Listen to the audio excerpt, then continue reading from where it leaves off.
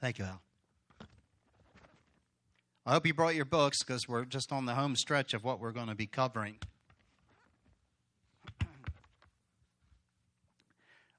In this book, Protecting Your Home from Spiritual Darkness, this is actually Protecting Your Home from Spiritual Darkness, Part 8. Say Part 8. Now, I'm tickled by the Lord, and yet blessed that this is 2 months that He's had us in this. 2 months. And I'm so grateful that the Holy Spirit put His finger on it, that there's an importance for it, for this house to be clean. Amen? So in chapter 6, I'm going to jump, chapter 5, we were in chapter 4 last week. All right? Chapter 5 is a demonic foothold in the land. And in this chapter, he covers different things where even the property that you own and the property you may have investments or different things like that, that property, land can actually come under a curse or a blessing. Land can. Literal land. Physical land can be cursed or blessed. It really can. And he gives instances in that. I'm not going to teach on that today. Read that on your own. But I want you to go to chapter 6. Overthrowing generational curses. You ready? Everybody? I can't hear you. Everybody, are you ready? Amen. There you go. With the day's business behind me, I decided to take a walk and explore New Orleans. Now, he also touched on this in one of the previous chapters. But Chuck was born again. He was filled with the Holy Spirit and growing. Say growing. When Carol and I started out in the ministry, I mean, as soon as we got born again, we were in. No matter what needed to be done in that church, Pastor, what can we, it was just, Jimmy, we just want that we were like, we are joyfully provoked or guided, inspired. That's a good word. Joyfully inspired to serve God in any way, shape, or form. Driving 45 minutes from Hatboro to Germantown where the meetings were. Hallelujah. 45 minutes. That wasn't nothing but a thing because I knew what was there. Jimmy Evans said something last night in our marriage on the Rock meetings, and he said, when you realize God's anointing for your life, and it's like you wake up, and he said this, the anointing, it was really neat the way he said it, the anointing has, for you, has you on it. It's a custom fit. The anointing of God for everybody in here, and everybody is anointed. But God has an anointing that also comes upon us, and it's custom fit. Hallelujah. I liked it. I thought, man, that's really good. Where was I? Yeah, no, but in my chattering. Okay. Well, anyway. Yes, thank you. We were both anxious to serve. And there was an anointing there. We started in ministry in 1978. Didn't get the title till 1980. But we weren't looking for a title. We were just obeying the promptings and guidance of the Holy Ghost. And there was such joy in it. There really was. There is, and always will be such joy in serving the Lord. Amen? I don't need a pulpit. I don't need a title.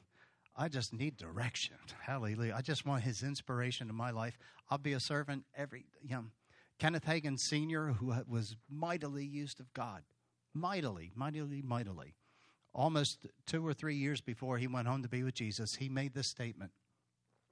And it gripped my heart when he said it. He said, if it were up to me, I would that God would allow me to be an intercessor the rest of my time on earth. To be in the prayer closet and praying and decreeing the things that God needs prayed and decreed. Hallelujah.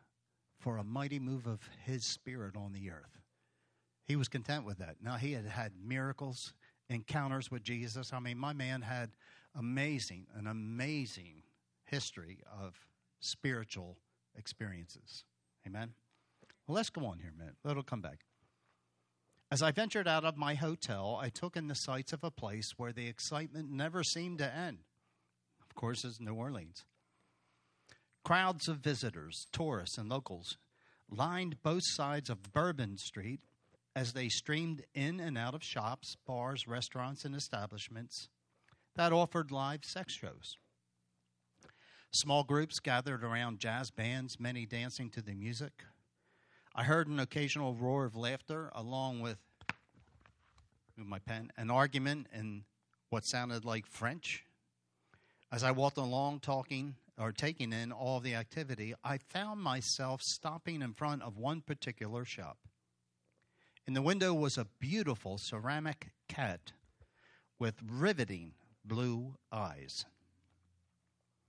The noise of the street seemed to fade as my concentration turned to the cat. I seemed drawn to it. Anybody ever had that? You saw something? How much is that doggy in the window? Yeah. The one with the waggly tail. Well, he's riveted to this thing. I seemed drawn to it. I decided to take a closer look. Now look at this. Say born again, filled with the Holy Ghost. There is Romans 8:14 reveals this to you and I. Those who are sons of God are led by the Spirit of God. Any sons in here, male or female? You know, sons is generic, it includes all. It's not transgender. Amen. So if you're born again, the Holy Spirit of God is in you to guide you into all truth. John Bevere did a teaching one time, and he mentioned this, that how many, and I'll go just ask the question, how many in here when you first got born again, it was like, you're on fire? I mean, you knew you went from light to darkness. You were so excited to be saved and to go to church. And, you couldn't get enough of God. You couldn't get enough of his people. You couldn't get enough of praise. You couldn't get enough of worship.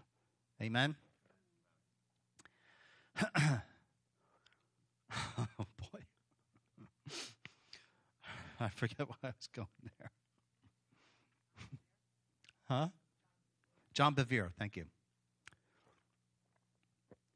John Bevere said this, and he was referring to himself. He said, when I got saved and born again, my spiritual ear was very keen to the voice of the Holy Ghost.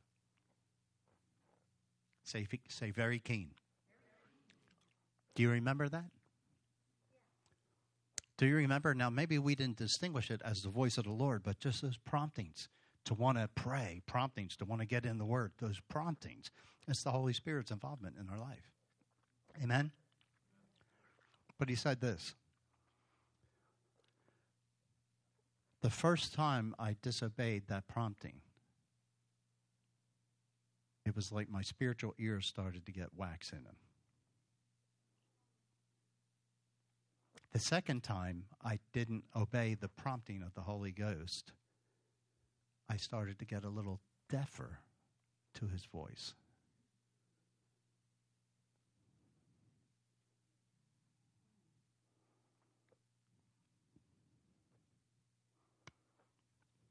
How sensitive are we to his promptings? This isn't condescending anything, but it's like a wake up. God's waking us up. God is waking this body up. But here's the other thing. I said to Carol last night.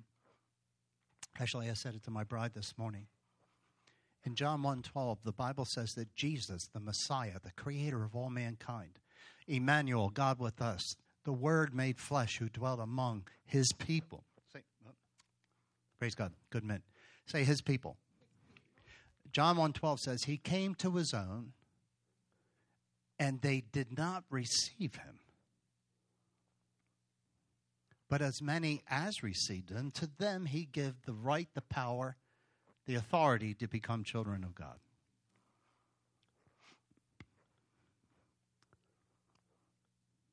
You can't force people to obey. Amen? Obeying God is a choice. It's frustrating at times. I mean, come on. I remember our kids at different times when they seemed to get stubborn and just, whatever. They wanted to do it their way. As they got old, saying, little boy, sit down, and you help him sit. And the kid looks up and says, I might be sitting on the outside, but I'm standing on the in. Amen. That's a rebellious spirit. Amen. That's darkness starting to manifest in the will of a person. Amen. It just shows there's a fallen nature that needs to get renewed. Amen.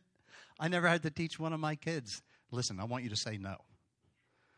It just popped out somewhere along life's journey. No, especially this guy. No.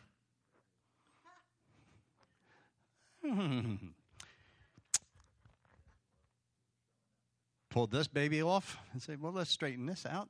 The Bible says, be the child and save his soul from hell. I'm saved, brother. Not abuse. Amen. Anyway, so John Bevere. John Bevere. Here's the good news. How about that part of the inspiration of the flow of the Spirit? That David was, is, and always will be the apple of God's eye, as Israel is. Amen? But you and I can be the apple of his eye. And probably are. He loves his people. Amen? When we're on target, he loves us when we're off target. His love never fails. He's a loving Father. Amen? But 2019, 20, expectancy. 19, divine order and judgment. 2019, 20 centuries, 19 years. That's the way the Lord was quickening it with me. And I present that, I submit that to you. You can either take it, or it just can be something, oh yeah, that's pastor's cliche.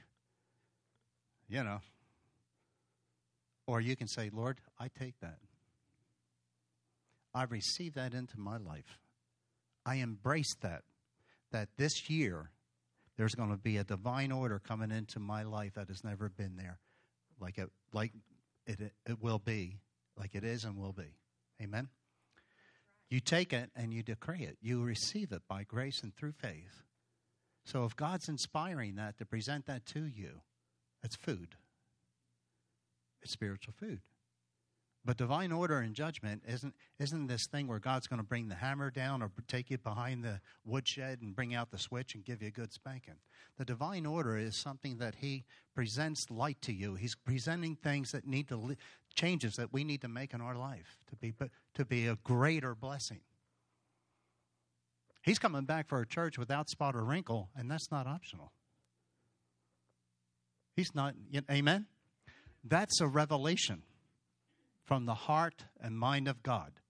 It will come to pass. And what we just got done with the tithe?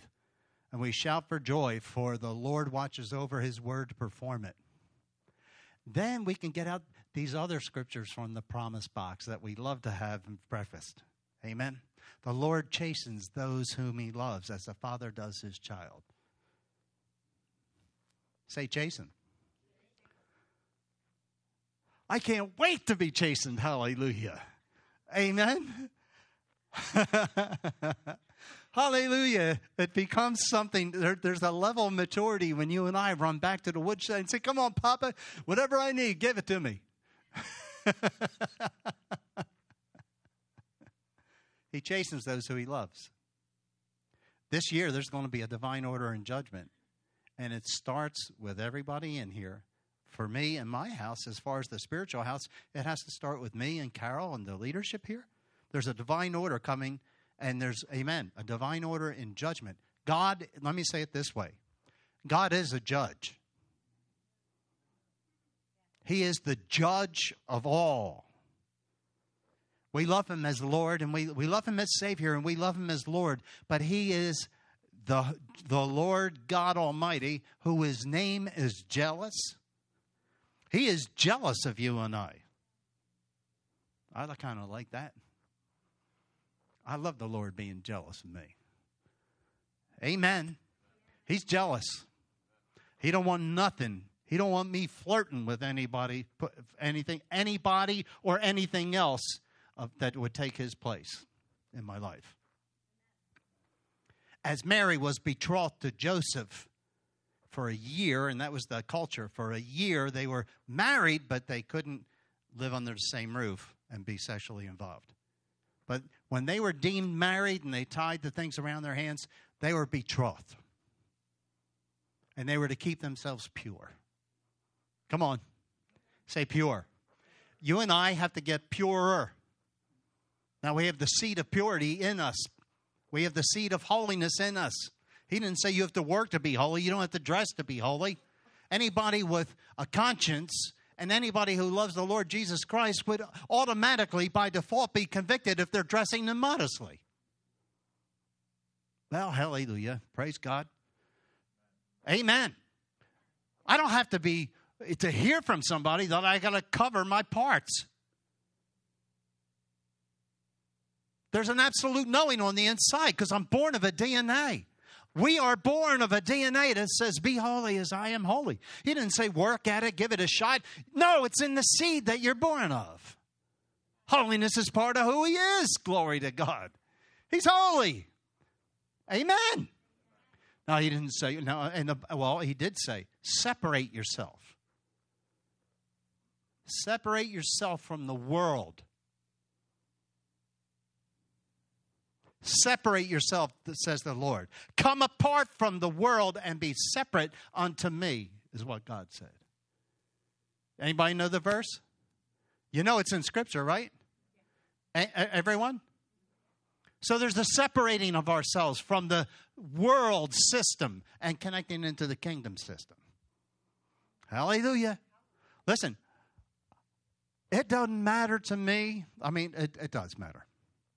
But regardless, if people in here get disgruntled and they don't like the preaching and the teaching that's coming forth here, you're free to leave. Hallelujah. I don't mean hallelujah if you leave, but hallelujah. God is good. You have a free will. You have a free choice. I wouldn't want to stay in a congregation where I'm not being fed or challenged. I don't need to be pampered. I don't need somebody to make me feel good, bless God. Because if I'm in him and fellowshipping with him, I'm going to feel good automatically from being in his presence. Hallelujah. I'm accepted by God. And I'm accepted in the beloved. God don't need your money. He don't need anything you have. But what does he want? He wants your heart. And he wants your soul. Is it his? Man, I'll tell you what, I don't know what's happening in this place. Is my heart his and my soul his? No, yeah, thank you. I received that. I'm talking about me. I'm asking myself that question. Is my heart yours and my soul yours? Are you Lord, really, of my life?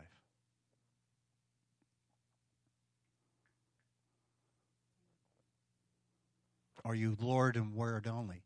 What did he say, Jesus say to those religious people? Maybe you're still in here and a little religious in your Christian faith. Maybe you have your own strongholds of religious tradition or the way things should be in church. Jesus said the word of God is made of no effect because of the traditions you have. Well, hallelujah. He said it to his people. Don't let your traditions or potential traditions or traditions of how you think church should be, don't come in here to this congregation and try to change the furniture. You don't have that authority. You don't have that right.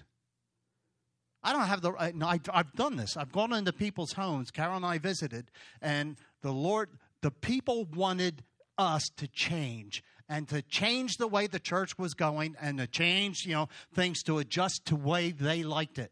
And I went into their home and we sat with them when we were fellowshipping. Then I got up and I started moving their furniture around. I don't know about you. If somebody came in my house and started moving my furniture around, I'm like, really? Do you have a death wish? I mean, come on. Are you crazy? Does your elevator go to the penthouse? What are you doing? And of course, didn't take long when I got to the second or third piece of furniture in their place and I started moving it around, putting it where I wanted it. They said, what are you doing? I said, I like this setup better. And they said, this ain't your house. Very good. You're right. And I put it back.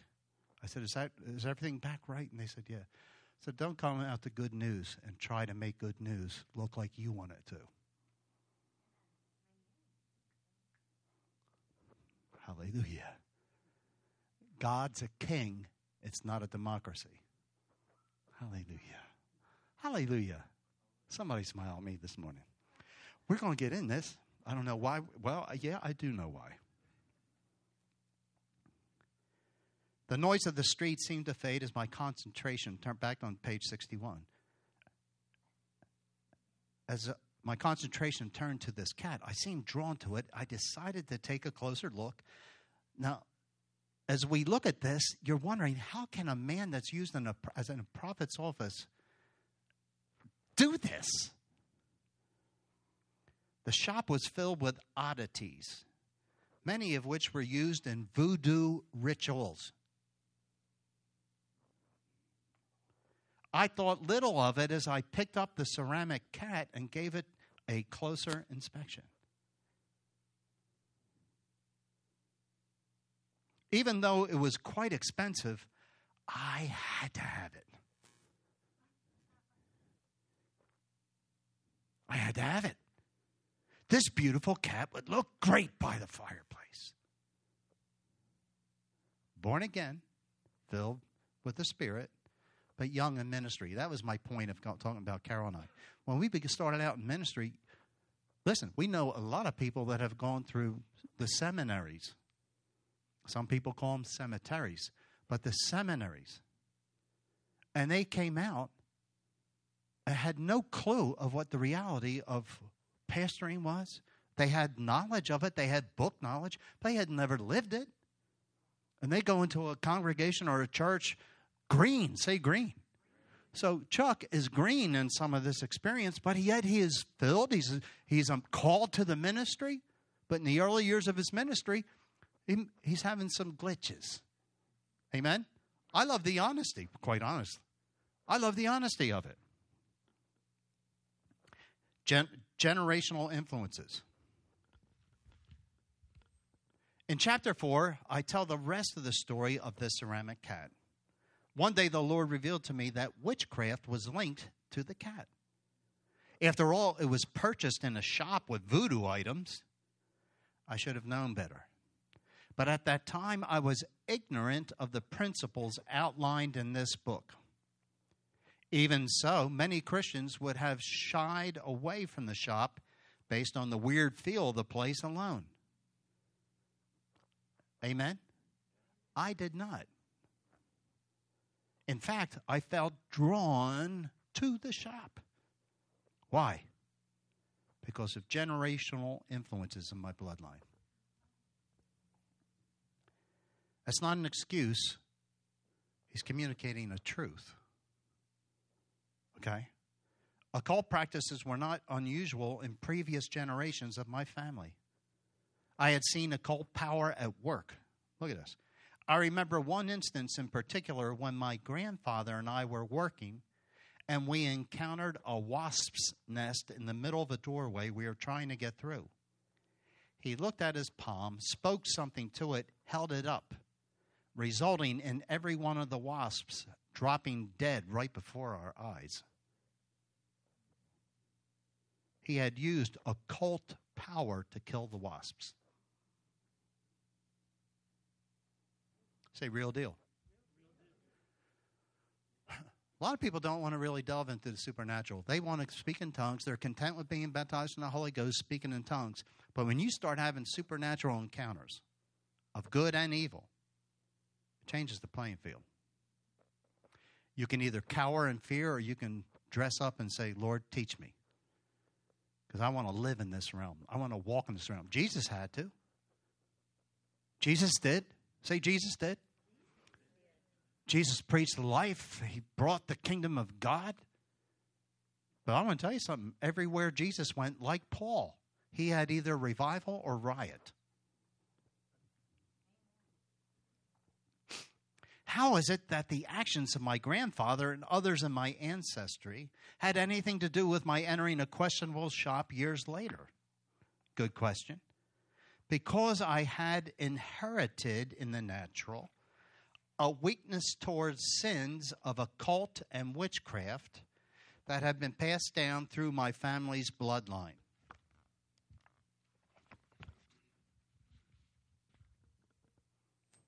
Now, we're reading through something. It was a man's experience, but I can show you, and he does too. He presents the Word of God that substantiates the information regarding what he's experiencing.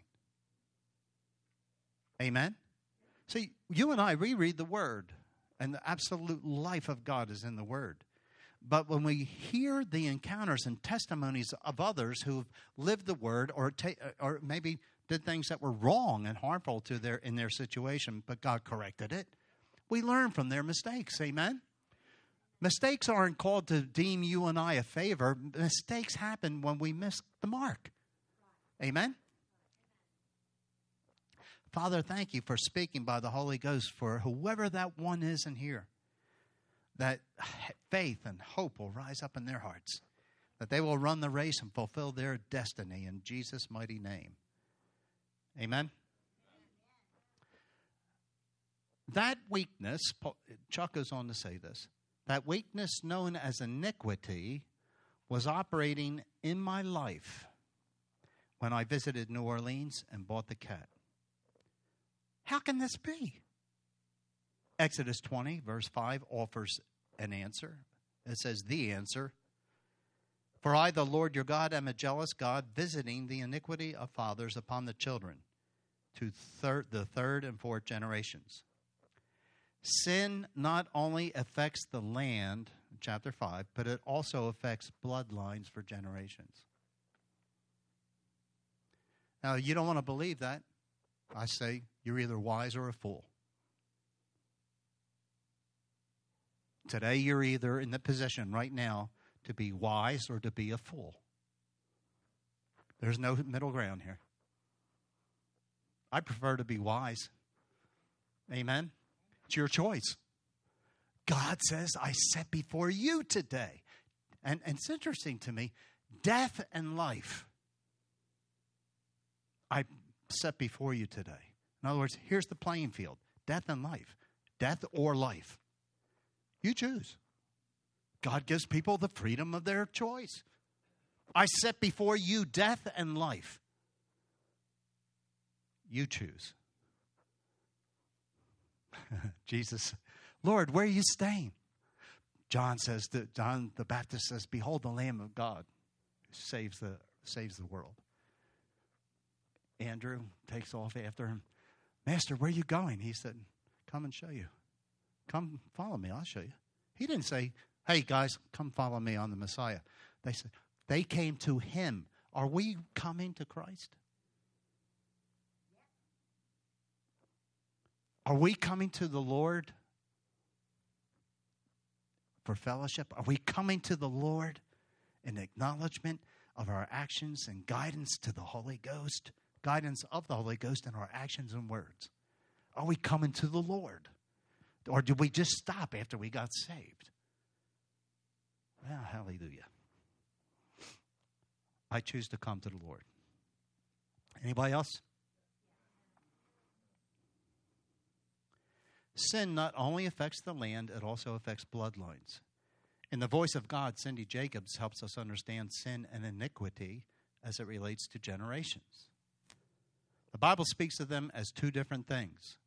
Sin is basically the cause, and iniquity includes the effect. Generational iniquity works like this. A parent can commit a sin such as occultic involvement or sexual sin, and that produces a curse. The curse then causes a generational iniquity or weakness to pass down in the family line.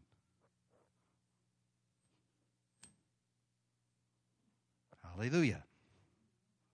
Here's an example that might clarify the process. This is an example.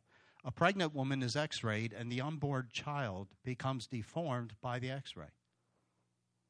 The unborn child didn't order the x-ray and is entirely a victim, but nonetheless is affected by the x-ray. Y'all flowing with this? Are y'all flowing with it? Sin, like the x-ray, damages the generations.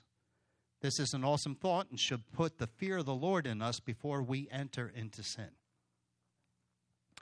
Iniquitous patterns. Have you ever noticed how, for example, alcoholism, divorce, laziness, or greed tends to run in families? I shared it with you. Here, my father's siblings and amongst my father's family, he was one of 6. That at least 3, there were 5 boys and 1 girl. At least 3 of the brothers were given to drinking, womanizing, and gambling. I have to say this. I believe with all my heart, to my knowledge, my father never got involved in any of that. Amen? By grace through faith. But that doesn't diminish the stuff generationally that we had to deal with and issues that we had to walk through. There was a temptation to gamble. There was not just a temptation, a cooperation with the devil to drink and get tuned and ripped up. Married at 17, there are plenty of temptations in the rock and roll area to want to womanize and mess around. Why? It was a culture. Drugs, sex, rock and roll. You become what you eat. Amen? That was the culture. And I'm married to Miss Goody Two-Shoes. Thank God. Amen? I said thank God. Well, praise God. Thank God for salvation. But the generational curses, they are real. I can look at our offspring, and this is the beautiful thing about you getting saved. That you come into that place, and we spoke about it in the very beginning of the service. I didn't know why I didn't connect the dot with this, even though I've studied it. But you and I have the privilege, as a patriarch and matriarch, to change the outcome of a family tree. Now, it takes cooperation all the way along. We just don't make we do make declarations, but we just can't dictate. Declaration is one thing. Dictating is another. No, you and I have to plant seed. The Bible says there's seed time and harvest. The law of Genesis is that every seed brings forth fruit of its own kind. Hallelujah. As for me and my house, we will serve the Lord. That's become a mantra in my heart and in my mouth, because I'm a mantra of praying and decreeing what the Word says. As for me and my house, we will serve the Lord. And I want to tell you this. All hell has broke loose in different ways, shape, and form over the years with each and every one of them. The devil has tried to hit our kids. He tried to hit us, and we had to fight. Carol and I'm talking about individually and collectively. Don't think for a moment ministers' marriages don't get hit. It's the rule of war. Take out the leader, and the sheep are scattered. Jesus said it. Strike the shepherd, and the sheep are scattered. That's why I said it before. You don't salute an officer out in the field of war, because the snipers are going. The people are going to turn on the target. Take out the leader, and the orders from headquarters are not going to come down, and they'll be confused. They'll be easy killing. It'll become a killing field. Amen? Amen? Thank you. That weakness, known as iniquity, was operating in my life when I visited New Orleans. We're at the top of the page 62. And I bought the cat. How can this be? Exodus 25 says, I, the Lord your God, am jealous, I'm repeating, visiting the iniquity of fathers upon the children, iniquity of the fathers upon the children. The iniquity of the fathers upon the children. Why does it say that and not the mothers? The iniquity of fathers to the children, because men carry seed. Generations come as a result of the seed in men. Amen? And the man's responsible to make sure that his home is in divine order. Not exclusively, but he is responsible as far as the Word of God says. I am not better than my wife, Carol. And I love what Jimmy said. Women are not second-class citizens. They are equal. But if they choose to marry a man, they come along his side, and they come under the covering of that name. She gives up her name to gain his. Amen? The two become one. It's a corporation. Hallelujah. Amen? Well, glory.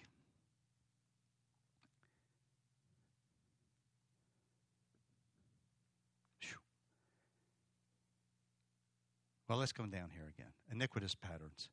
Have you ever noticed how, for example, alcoholism, divorce, laziness, or greed tends to run in families?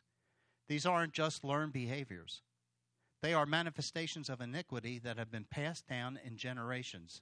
In other words, iniquitous patterns. Of course, there are isolated instances of sin that seem to have nothing to do with previous generations. In that case, a new iniquitous pattern may be beginning in a family if that sin is not made right before God. If you start looking around you with this in mind, you may be surprised at how many iniquitous patterns of sin you can find in family lines. Now, this next part here is absolutely essential on you and I. I want to see what the time is. Okay, we got a little bit of time left. He has familial spirits in your book on page 63. You could say familiar spirits. I'm more prone to say familiar spirits. They're very familiar. A demonic stream, a demonic entity that is assigned to your family tree. Spirits don't get old. Well, they get old as far as we would think of it, but they're eternal species. Demonic spirits are doomed for the lake of Gehenna, to burn forever in the fires of hell when judgment comes. Amen? But in the meantime, they just exist. They go from generation to generation. Think about it. Satan coming to Job, coming to God, and God says to Satan, "Behold my servant Job." He was so pleased with Job. "Behold my servant Job." And the devil says, what's he not blessed about? I mean, what's he not to be happy about? You've blessed him with everything. Let me take all you've blessed him with away and see if he still loves you and worships you. You all here? We know the story? God says he's in your, I forget the exact way it's worded, but all right. Yeah, he's out of his protection now. And the Bible says that there was a hedge of protection around him. Why would God do that? Why would God even allow that?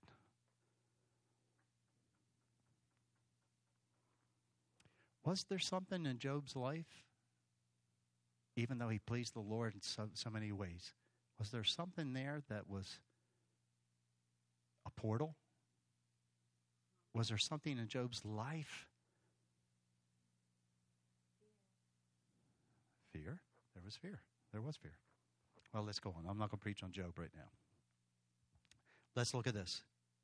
Familiar spirits or familial spirits. Through the sin and iniquitous pattern, a familiar spirit controls a certain person in a family. Sin is an opening for demonic forces to work in subsequent generations of a family through the iniquity produced. They know the family weakness, the demons do, and therefore entice, tempt, or lure family members with that weakness into the same or related sin. Spirits that are assigned to a family are called familial or familiar spirits. Some have been in families for generations on end. How tragic. Amen? Generational curses. The word curse is defined as the cause of evil, misfortune, or trouble. You may want to highlight that. Curse is defined as the cause of evil, misfortune, or trouble. A curse is God's recompense in the life of a person and his or her descendants as a result of iniquity. Well, that statement's kind of a little gruff. Is that a true picture of God? That it's God's recompense, God's pay? Let me just say it this way. When a man or woman choose to sin, by default, you've opened yourself up because God given us a free will and He's given us free choice. When we are walking in Him and with Him, we're in His divine protection. If I choose to sin, I'm stepping out of His protection. Now the devil, I'm a free target to the enemy. Y'all hear? Sin has a consequence. What did the Word of God tell you and I? Work out your salvation in fear and trembling. That's the New Testament to the church. Work out your salvation in fear and trembling. And I had such a difficult time with that. I've said that here before. Because the Bible says He hasn't given us a spirit of fear, but power, love, and sound mind. Amen? So how does this tie in? How could the writer of that tell me to work out my salvation in fear and trembling? It's an oxymoron. It's like jumbo shrimp. How does this all tie together? He hasn't given me a spirit of fear, but power, love, and sound mind. So why is He telling me to work out my salvation in fear and trembling? I don't. Did you? Yeah. Did you ever read the scripture and it's like, Lord, this is confusing. So what do? You do a word study. You find out what fear is. Work out your salvation in fear and trembling. Maybe it's reverential awe. Hallelujah. So I opened up the word in the Greek, and it's the Greek word phobos. And the first thing it says in definition, dread.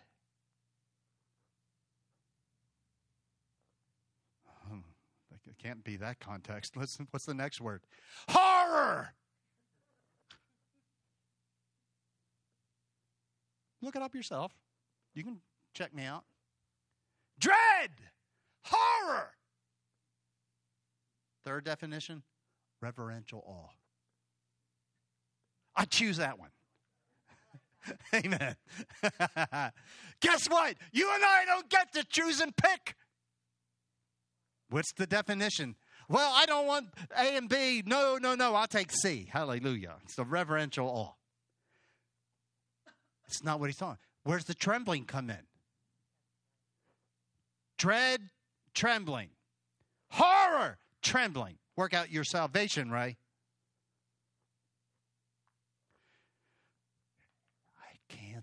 I see it, and I see the definitions, Lord, but how do you reconcile God? You see, you talk to God, like Carol was saying last night. We need to talk to God and be honest.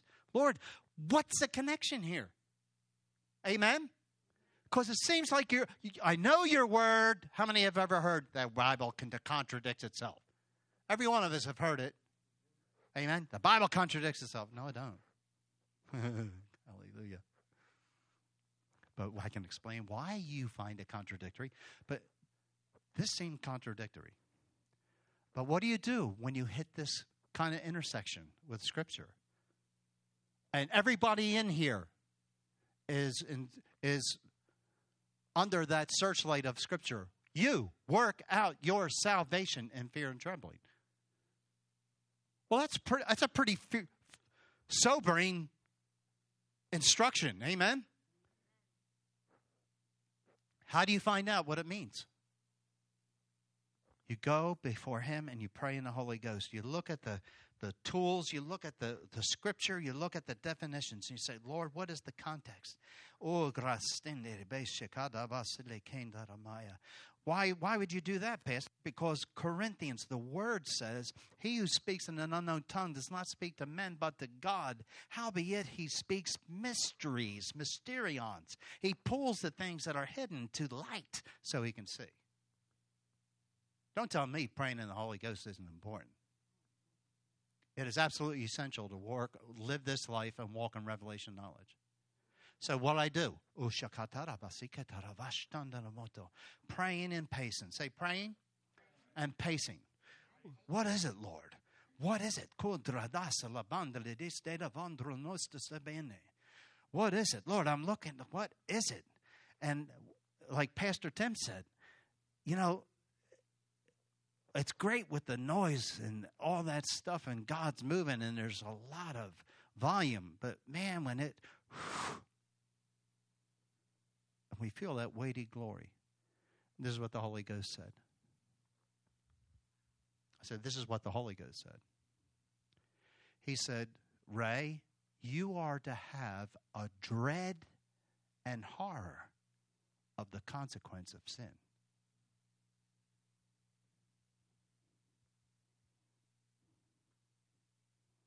He hasn't given me a spirit of fear. He's given me a spirit of power, love, and sound mind. But I'm responsible to hate evil. I'm instructed in Scripture to hate evil. Proverbs says, hate evil, pride, arrogance, the evil way, and the perverse mouth. I hate, saith the Lord. Well, man, it's quiet in this denominational church. It's quite sobering. Would you agree? Work out your salvation in fear and trembling. Why? Amen. You may be sitting here today and think this is a waste of 2 months. What's this have to do with me? If you have that even thought, it's written for you. It's inspired by the Holy Ghost for you because you are a fool if you're in that status that this doesn't apply to your life in some way. I love you. I would be a fool to not teach this or preach it. I'm going to stand before, let me just say it this way, and I don't mean I, because I hate I. But I am going to stand before the Lord Jesus Christ one day and give an account for the pastoring of this house.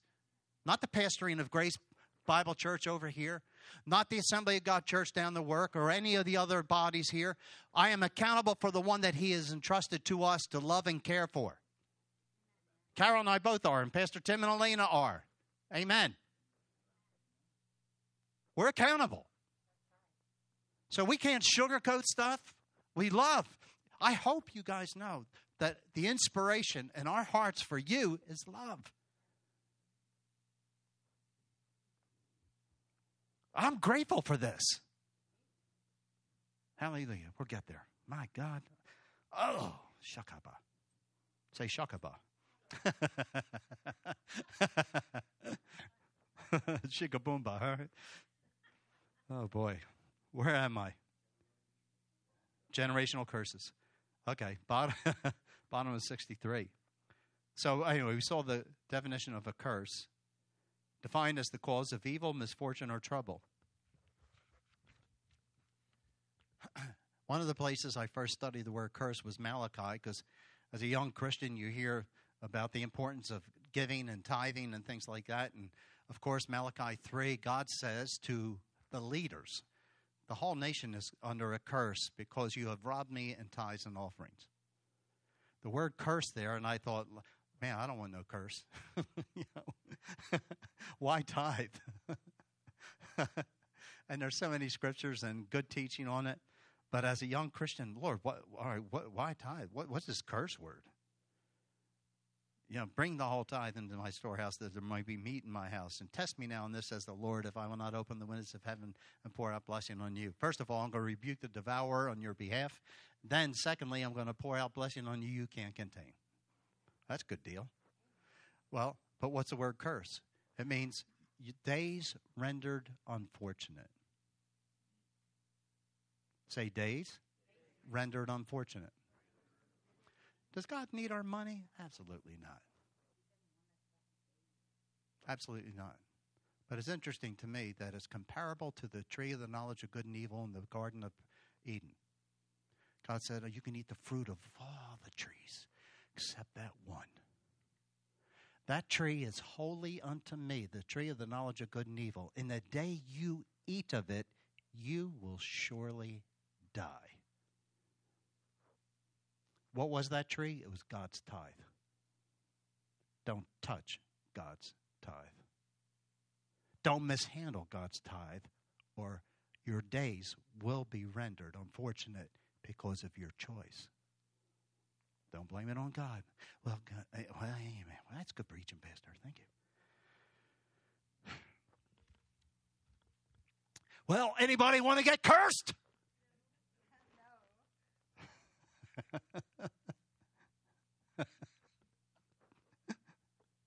Not me. No, I like Jesse. Lord, not me. I don't want no curse.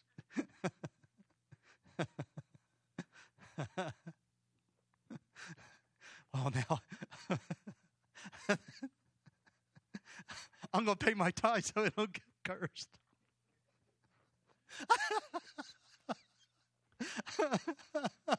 I'm sorry.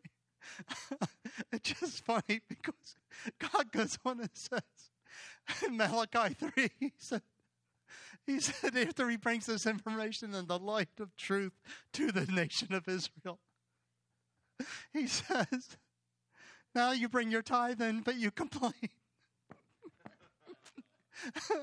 Now you're doing what's right because it's right, but you're doing it out of legalism. You don't love me.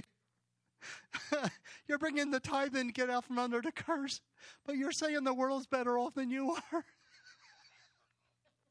I pay my tithes and the sinners are doing better. What benefit is there to serve God? And then he goes on a little bit further and he says, but a book of remembrance is written for those who say the right thing and their hearts are right towards God in giving. Hallelujah. What does that do? Keeps us in the blessing. See, money, there's no two ways with this thing. Money has you or you have it. Well, glory, let's go in. Generational sin. Oh, my God, I got 9 minutes. Generational sin and iniquity susceptibility. There are certain things we can see in our family history that can help us identify what problems may be affecting us today. This is a book that Cindy wrote. In the Voice of God, Cindy Jacobs identifies 4 things that make us particularly susceptible to generational sin and iniquity. Number 1, occult involvement and witchcraft. Anything that draws its power from a source other than God is demonic in nature and can produce problems in generations. Let me say this. Maybe you never went to a psychic. Maybe your parents did. Maybe a grandparent did. That familiar spirit, by the portal of entry through that iniquity, can come and visit other generations. You don't have to accept it. Amen? But you may have to deal with it. Say, good preaching, Pastor. Thank you. I need to hear that. Actually, I don't. Number 2, secret societies. This category includes, and this is going to step on some toes. I don't know anybody in here that's involved in Masons. But if you are, I'll be glad to talk to you about it, because it's a dark society doing a lot of good works in humanity. Not everything that glitters is gold, beloved. Let's look at them. This category includes Freemasonry, Eastern Star, and the Shriners. The Shriners are an offshoot of Masons. And when I see the advertisements, they're on TV all the time. Your heart goes out with compassion for the children. But you know what's absolutely insulting to me? Is that dark societies are helping humanity, and yet Satan, when you get up and you read the back of this book about Masonry, the 32nd degree Mason, I think it is where they have to come into the agreement that Lucifer is the creator. Every graduation, every degree you go up, there's a little more darkness revealed. Well, may I? Dennis read this book, Dennis Novak, and we were just talking about the book, and he was talking about it. He got the book, and he read it. He actually read it. Hallelujah. But in the back part, in the position, there were Masons in his bloodline generations before. And he realized that if this is true, he needed to renounce it and get that cut off in any way, shape, or form. And that's what you have to do. I want to say this. It's okay to, how many, you want to do your family tree and all that other stuff? Start pleading the blood over your family tree. And ask God to reveal anything that's hidden. Ask Him to reveal anything that's negative in your family tree. Because you can be that one. Hallelujah. Say, I can be the one to change generations. Hallelujah. Look at this. Thirdly, robbing and defrauding God. If you withhold your tithe from God, the Bible says that you're actually robbing Him, that a curse can come into your household as a result. It's the Bible.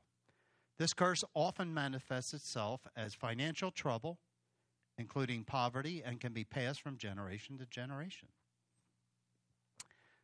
Fourth, bondages. Bondages are often passed down through family lines. Dean Sherman defines bondages this way: if we continue in a habit of sin, we can develop a bondage. Bondage means that there is a supernatural element to our problem. The enemy now has a grip on a function of our personality.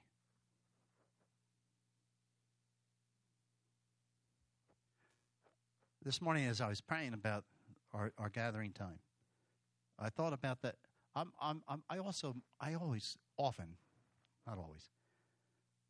often am drawn by the Holy Ghost to a praise, 1 Samuel 15, and that whole thing we taught about with Saul receiving the instruction of God through Samuel the prophet.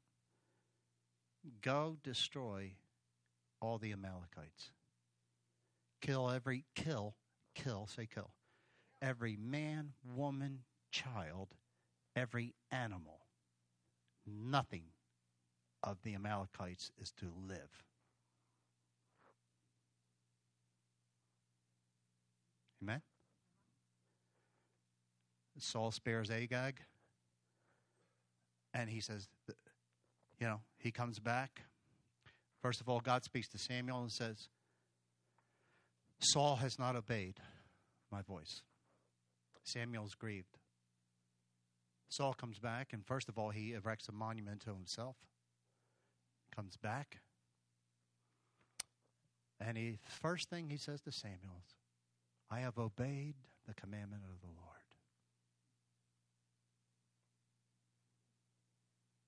I've killed all the Amalekites. Who's that? Oh, that's Agag. Wait, didn't you say you obeyed the voice of the Lord? Come on, guys. See, God doesn't want 99% obedience out of you and I. He wants 100% obedience. He's a good father. But the thing that's still, the church is still in an identity crisis. I've said it in times past, but the church is still in identity crisis. Who are we in Christ? The scripture says, you, if you're in Christ, you're no longer your own. Let me say it this way. You don't belong to you anymore. If God's your father, you and I belong to him. Oh, hallelujah. Anyway. I'm glad I come here. You can all leave. I'm going to come next week and preach to myself. Hallelujah. I don't mean that ugly. I would rather hear the heart of God and be in a place where truth is being. Now, you may even disagree that this is truth.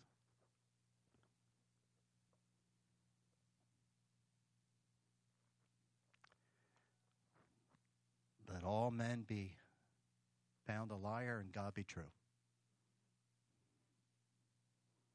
If there's rebellion in your life, it's witchcraft. If there's idolatry in your life, you're still exalting your way above God's, that's idolatry.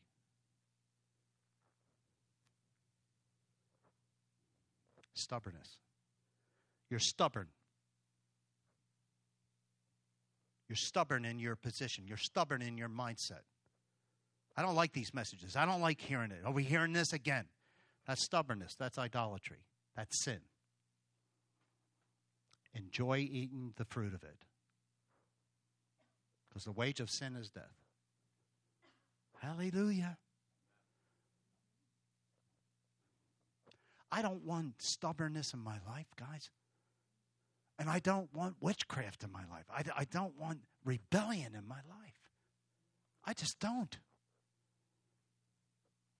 I want this based on this foundation. Based on this foundation. Amen? To rule and reign in my life. And I need his light and I need his power to live this life, to walk the walk and talk the talk, to believe that what he says is true. For you to believe that your leaders are hearing from the Holy Ghost takes faith. And I've said this for years, and I still believe it with all my heart. Your personal trust in your leader is directly connected to the amount of time you pray for them. Very little prayer for your leaders, guess what? There's going to be distrust and suspicion in your heart. Until you become mature men and women of God and take your place on the wall, you're going to be one of those just looking on with a potential to be either critical, obstinate. Hallelujah. And I'm not saying to walk and follow leaders blindly. You judge them. Not critically. You judge them by the word of God. Amen. I want to follow somebody I can trust. Hallelujah. I'm not looking for a perfect leader, but I want to follow somebody I can trust.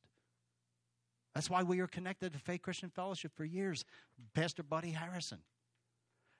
I never heard any minister be as transparent as he was with his successes and with his failures. Why?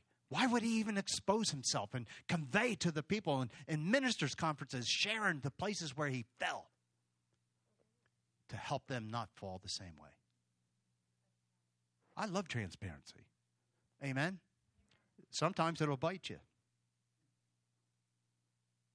But I don't give a rip. I'm used to teeth. I don't mind being bit, but I put special stuff on me so that it's like hot sauce. When you bite me, it's going to burn you.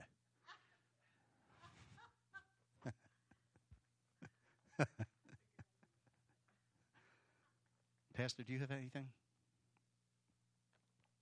Is this helping anybody? Let's stand and we'll close.